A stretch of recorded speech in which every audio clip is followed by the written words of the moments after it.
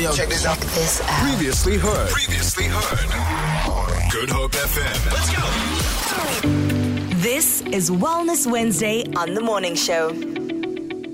It is Wellness Wednesday on The Morning Show, and today we're talking about something quite important that I think maybe as adults we look past because sometimes we're all focused on our own anxieties and everything that's happening in the world, and maybe we need to also take into consideration and note whether there is anxiety in our children. Here to talk more about that is psychologist Dalit Segal. Welcome to Good Hope FM. Thank you so much, Leigh-Anne. It is so good to have you. Did I pronounce your name correctly? It is one of those rather unique names. Yes, no, you did. I'm so happy. Like I said before, I think the last 2 years have been very anxiety-driven years.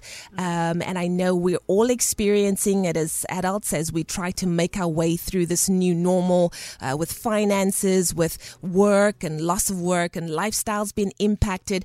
But children just as much, I think, maybe even more so, because I don't know what it must feel like to be a child, especially after the last 2 years. So that's what we're talking about today. Anxiety in children. How does anxiety manifest in children?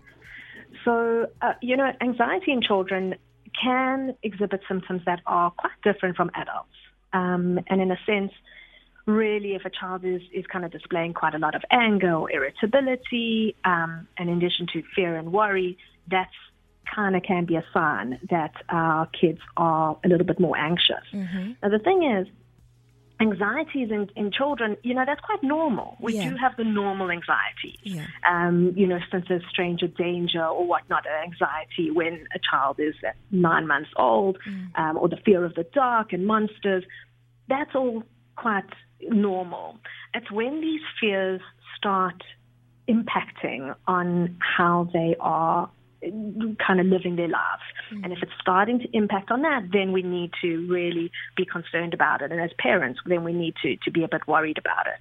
And some of the symptoms and how they would manifest is kind of worry about things before they happen. Okay. So kind of that dread of something happening, kind of a low confidence, self-esteem is a little bit low. Also physical symptoms. So often a kid with stomach aches that happen a lot, or headaches, muscle aches, tension, those all can be signs of anxiety. Irritability is a big one, and fatigue and restlessness, like in class, the teacher saying that the child can't sit still, and normally they have been, then that can be a sign of anxiety, that lack of concentration, trouble sleeping, nightmares. So there's quite a range of symptoms, and that's why as parents and as educators as well, we just need to be aware of some of the different symptoms that can be present. And at what point is it necessary for a parent to seek medical help for their child, and who can they turn to? So as I was saying earlier, in terms of if this is now impacting on their ability to live their normal life.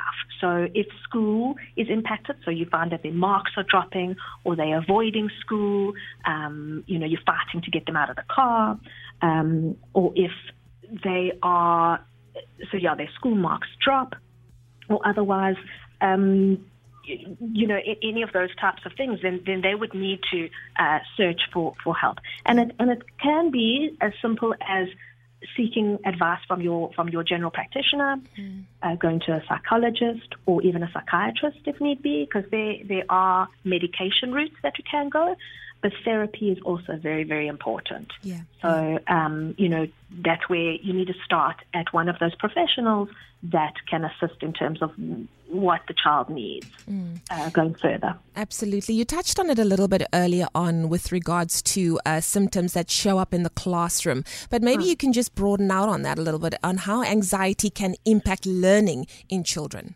Okay, so when a child is feeling anxious, their ability to reason and that thought process, in a sense, goes offline. It's that the prefrontal cortex of the brain that kind of switches off. And that is, of course, our rational thinking brain. So you'll find that a child with anxiety struggles quite a lot to come up with rational answers or processing the information in front of them.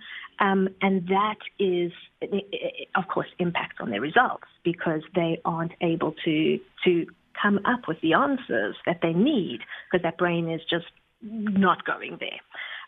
So definitely their marks will impact. A child that is anxious at school also is not going to feel comfortable there.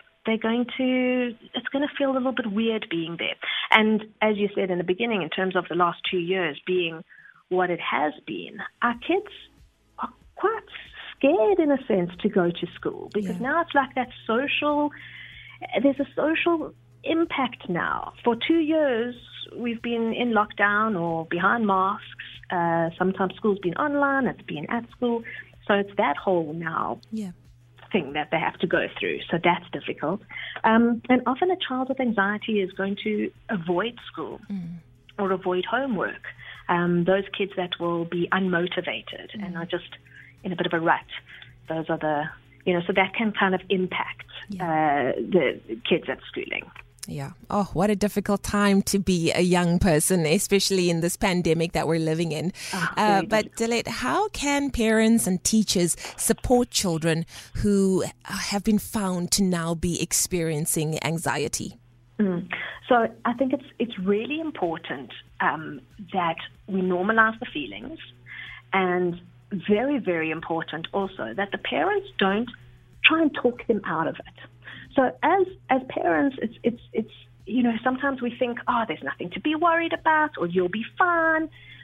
That can be very, very anxiety-provoking in the child, because then they all of a sudden think to themselves, oh gosh, something's wrong with me because I am feeling these things. So we really need to try and not talk them out of it. Yeah. And then what I said, normalize their feelings. We need to try and explain to them, and depending on the age of the child, as to how to explain what anxiety actually is, and that it really is just our brain trying to protect ourselves from a threat that it is perceiving, whether it's a real threat or not. We need to try and normalize those feelings so that they can realize, in actual fact, I'm okay. I'm not alone. Yeah. This is how I'm meant to be feeling. But also, there's a lot of things in terms of, you can do yoga with them. Mindfulness is extremely important also. Find a calm spot where they feel really comfortable and they can just take a breather, because breathing is very important. Unfortunately, when we're feeling anxious, our breathing becomes very short and shallow. So we need to teach them deep breathing exercises. You find that art or painting, crafting, any of those things can be very therapeutic. Yeah. And then also let them just try and tackle their negative thoughts. They need to identify them. And as I say, just try and normalize them as much as possible with your children. Oh, I couldn't agree with you more, Dalit. Thank you so much. You have been such a beautiful resource, and hopefully we can chat about it again because, like I said, this is something that so many people are experiencing, and children oftentimes, keep their worries and their concerns and the things that they're struggling with to themselves. So we need to really pay attention and see where our kids are struggling. But I do appreciate your input. Any final words on this topic? You know what? I think we just need to keep our children in our minds and realize that as much as we're struggling with what's been happening in the last 2 years, they are struggling just as much. Yeah. And it's okay. We just need to hear them, listen to them, and be present with them. Absolutely. Be present with them. Thank you so much. And hopefully we can chat again soon. Excellent. You take care. Thanks so much. You too. There we go. Dalit Segal, who's a psychologist. We're talking about anxiety in children. And if you've noticed any of these symptoms in your child, please do seek support for them. Because if we're feeling it as adults, how much more so? Feel it. For more, tune in to goodhopefm.co.za. It's all you need.